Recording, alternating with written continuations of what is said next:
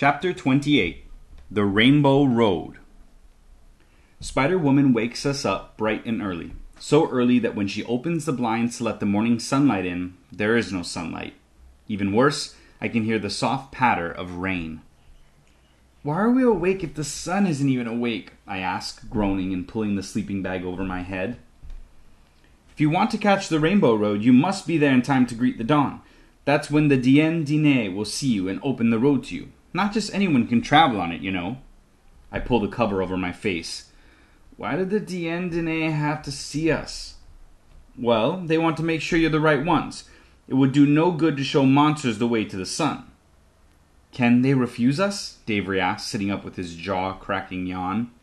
"The holy people, I mean." Spider-Woman taps her cheek, thinking. "Technically, I suppose so, but they don't usually." "But they could?" "Well, of course. They can do anything they want."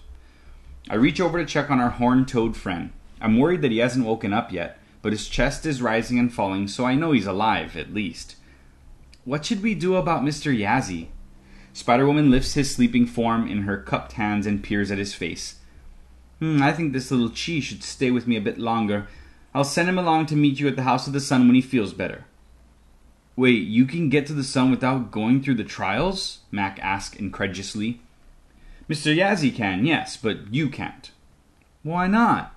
She laughs. "Hey, I don't make the rules. All wannabe heroes have to go through 4 trials. I suppose the sun wants to make sure you're worthy enough of wielding his weapons." Spider-Woman looks at the clock on her kitchen wall. "We better hurry up. Sunrise won't wait for anyone. You can eat breakfast on the walk across the canyon." Breakfast turns out to be Spam, scrambled eggs wrapped in fluffy tortilla. Spider-Woman offers us a green chile pepper to go with it, and we each take one, munching on the hot pepper between bites of the salty goodness of canned meat. Rain clouds keep the sky heavy, and a light mist falls around us. Not enough to soak us, just enough to make my hair fall flat around my face. Despite the delicious breakfast, walking through the rain in the dark was no fun. Spider-Woman leads the way, and it's a good thing, because she seems to know every twist and turn of the narrow dirt path. It must have rained heavily during the night, because the red dirt had turned into red mud that sticks to the sides of our sneakers and makes a sucking sound when we walk. Spider-Woman is wearing big brown lace-up hiking boots, so she doesn't have the same problem. "This Rainbow Road better be worth it," Mac mutters as a fat raindrop lands on his burrito. He sighs and chews a soggy bite. "Water in the desert is a blessing," Spider-Woman says cheerfully, slowing down a bit so we can keep pace. She's wearing a headband with a Cave Explorer light on it, and the beam bobs and weaves through the darkness, a beacon for us to follow. After a while, she pulls up abruptly. "Here we are," she exclaims. "The start of Rainbow Road." She holds her arms out wide, the big smile on her face illuminated by the headlamp. We look around. It's still dark, but I can tell in the lighting of morning that there's nothing here. No cool tower like Spider Rock, no petroglyphs like I saw while flying in on Chisen's back, and definitely nothing that looks like a rainbow. "How do you know?" I ask. "What, you can't see it?" she asks us, dropping her hands to her hips. No," I say. "Yeah, not really," Davey admits. "See what?" Macus asks. "Huh." She shrugs, looking uncertain. "Anyway, this is as far as I go. Good luck." She turns like she's going to go back down the path we just came from. "Wait! You can't just leave us here in the middle of nowhere in the dark." "You're not in the middle of nowhere. You're in the middle of everything. Now just..." She looks up at the sky. The rain has started to dissipate, and the gray clouds look thin and wispy as the sun starts to rise. "And here it is." "Look!" Max shouts, pointing to the ground at our feet. And just like that, as the sun breaks through the clouds and catches the puddles, a bright path banded in the colors of the rainbow appear under our feet. "Whoa," I say. I jump up and down a few times and the Rainbow Road stays in place. "See?" Spider-Woman says, laughing. "You'll be fine. And now you're ready to go. Just remember to stay on the path." "What happens if we don't?" Davry asks. "It's best if you do," Spider-Woman says. "There's danger all around, and people have been known to disappear after going astray." I bite my lip, wondering if that's what happened to my mom. Spider-Woman's still talking. "Monsters are going to try to stop you from reaching the sun, but as long as you stick to Rainbow Road, they can't touch you." Well, what about the 4 trials? I ask. How will we know what they are and when we've passed them?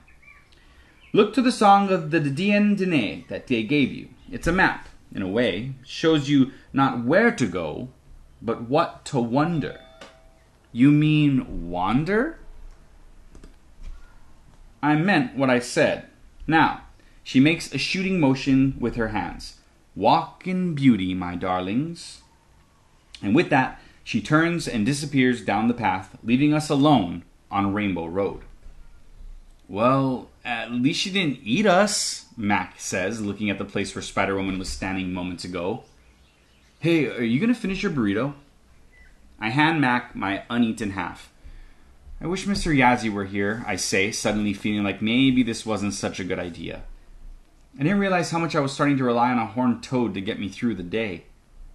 I miss him too, Davery says. But following the road should be easy enough, especially with the song to guide us. I think I get what Spider-Woman meant when she said it's like a map of wonder. Well, that makes one of us, I mutter.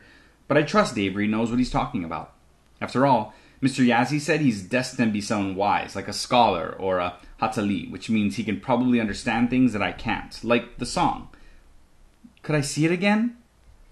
He digs the fair flyer out of his pocket and hands it to me. I read aloud the lines above the trials.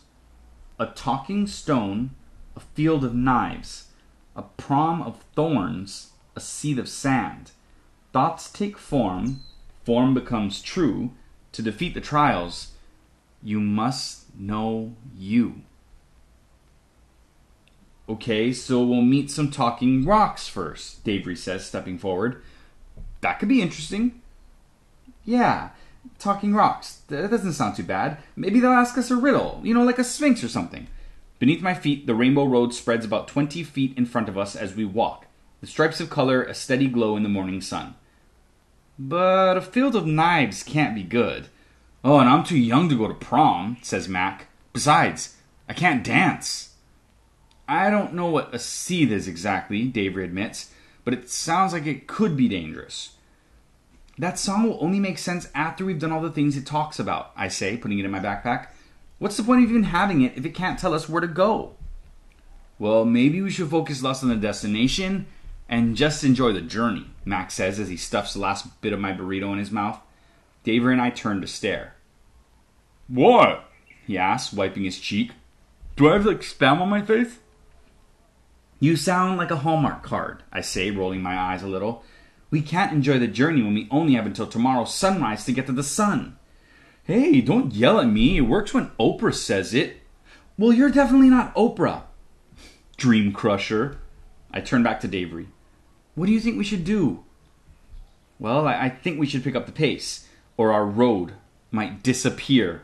I look down at my feet, and sure enough, the rainbow stripes that were perfectly solid just seconds ago are fading, like pastel watercolors with too much water added. If I had to guess, Davery says, walking a little faster, I would say that as the sun rises and the rain dries out, the rainbow disappears, just like a real rainbow would. We have to hurry. We start fast walking and then running as the colors dwindle to Easter egg versions of themselves. I look back once and the spot where we started is plain red mud again. The road was completely disappeared. Faster, I say as we rush forward. I'm going so fast looking over my shoulder as I run that I don't even see what's in front of us. Najoni, stop! Davery yells. But it's too late. Feet scrambling for purchase, arms flailing wildly. I fall off the edge of the cliff. Chapter 29. Rock Concert. Luckily, the cliff drops off to a small muddy hill, which I slide down on my heels like I'm skiing. I skid to a stop at the bottom and try to stay upright, but the ground is so slippery I end up sitting in a puddle. Are you hurt? Davery asks as he scrambles down to join me. Oh, I exclaim, my butt. Davery giggles, and I guess it's pretty funny, but it also hurt. I landed on my tailbone. Well, good thing the mud cushioned your fall, or it could have been worse. He pulls out a hand to pull me up. Once I'm on my feet, I try to wipe mud from the back of my pants. It comes off thick and red in my hands. Seems like the humiliations never end. I can't believe the Rainbow Road led us off the side of a cliff. Speaking of rainbows, Where did the road go? Mac asked as he climbed down. We all look around and, yep, there's no more road to be seen. I groan in disappointment. We went to all the trouble to find it and we've already lost it. There, Davry says, pointing across the gorge, squinting. I think I can just barely see glowing colors on the far side, picking up again on the downside of the hill, the one we just slid down. It's as if the road used to be connected, but these two hills were pulled apart. The space between them forming the valley we're now in, which is divided by a rushing river. We have to get across, but how? I guess we should take that, Davry says, pointing at a dry, narrow path that winds between two tall rock walls about 20 yards away. The early morning sunlight hasn't risen over the walls yet, and the trail looks dark and creepy, but it's the only way through. It's not part of the Rainbow Road, and Spider-Woman warned us we could get lost if we... What's that noise? Mac asks, sounding scared. An eerie sound is coming from the dark path, sort of like a low moan. I shudder as chills run up and down my spine. Is that a ghost? Mac whispers. I hate ghosts. No, says Davry. When the wind blows through a narrow canyon, it can sound like a supernatural phenomenon, but it's really quite natural. Promise? Mac asks and the groaning picks up. It sounds like wind blowing through a narrow air canyon for sure, but it also sounds like a dozen voices in some kind of awful pain, a pain way worse than what my butt is feeling right now. Davry blinks. Well, I guess I can't exactly promise. I try to peer into the corridor, but I can't see anything. It's darker between the walls than when it was back at Spider-Woman's before the sun came up. Well, I vote ghost then, Mac says, and that means we need to find another way to get to the road. There is none, I say. Unless we want to try climbing back up that slippery hill and going the long way around, it could take hours. Hours we don't have. Another moan emanates from the valley path, and this time I swear it's saying something. I think that's a voice, I say. It is saying, "This way, children," Davry asks. I hear it too. This way. Well, Mac says, throwing his hands up, definitely haunted. Or, Davry says, remember the song? The Talking Rocks. Well, these rocks are talking. Yeah, Mac says, and they're saying, run away, we're haunted. No, I think we're meant to go through them. I think this is the first trial. Of course, the first trial would have to involve a haunted canyon. Why wouldn't it just be a math test or something? I'd rather try to divide fractions than fight ghosts, and I really, really hate fractions. Okay, I say, squaring my shoulders. Let's do it, but everyone stay close together. I wish Mr. Yazzie was here, Max says mournfully. He would know what to do. Davry pats Mac's shoulder. Yeah, There he is! Max shouts. And miraculously, there's a horned toad sitting right there at the entrance of the corridor. Hurry! Hurry, little heroes! He shouts, waving us forward. The path is only open for a few more minutes. You must get through it before it closes. But how did Mr. Yazzie get here? Davry asks, a puzzled look on his face. Last we saw him, he was... Who cares how he got here? Max says. Let's go! And just like that, he takes off. It is really strange. The lizard couldn't have gotten here first, could he? There's another thing. Where's Mr. Yazzie's sweater? Mac is almost to Mr. Yazzie when Davry exclaims, The song! What about it?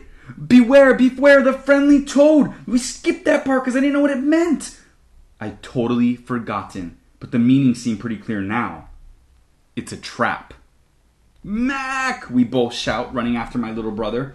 Hurry, children, the fake Mr. Yazzie says. This way, right through here, you're almost there. And as he turns to wave Mac forward, I can see his eyes.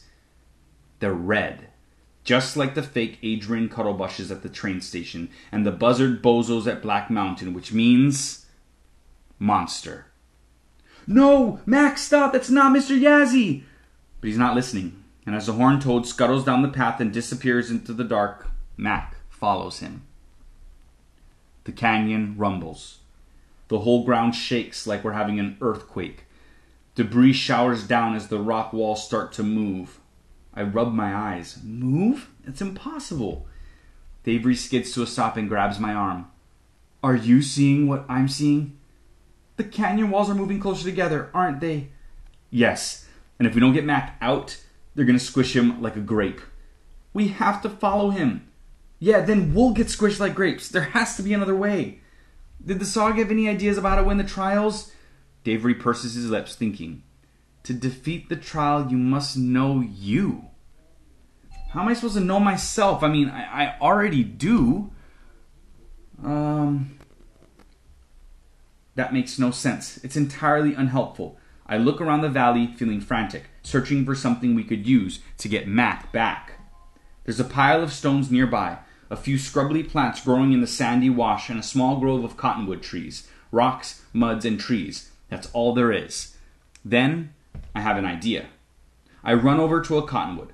I jump up and grab onto a long branch that's sticking out at about eye level. I haul myself up like I'm doing a pull-up in gym class and then let my weight drop. The branch wobbles and starts to crack. I do it again, up, then drop. Then the crack gets bigger. On the third try, when I come down, the branch breaks off. I land on my feet, now holding a branch longer than I am. I rush back to Davery. That was really impressive. You're really strong. For a girl, I say sarcastically. No, for anyone. It was cool. I hadn't really thought about it, but I guess I am strong. Maybe that's part of what my ancestral powers are.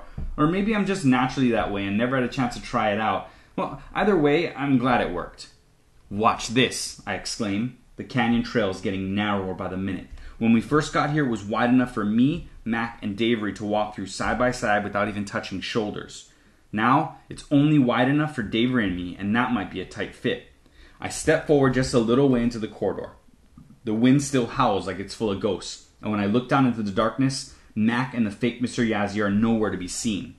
I gulp nervously. What if something's happened to Mac? No, I can't think that way. This is going to work. I'm going to rescue him. I thrust my branch into the opening and turn it horizontal so it's jammed between the two rock walls. The canyon rumbles and the sides keep trying to move closer, but this time the branch stops them. The moaning wind picks up a notch, but my branch doesn't break. It's working, Davery exclaims. I turn to my best friend and mimic his voice. Well, if you understood the science behind it, it's actually quite... A groaning sound, like an animal in pain, comes from behind me. I whirl back around to see my stick bending and buckling as the canyon walls heave again, refusing to just stop already. Najoni, Davery says worriedly, I think you'd better move out of the way.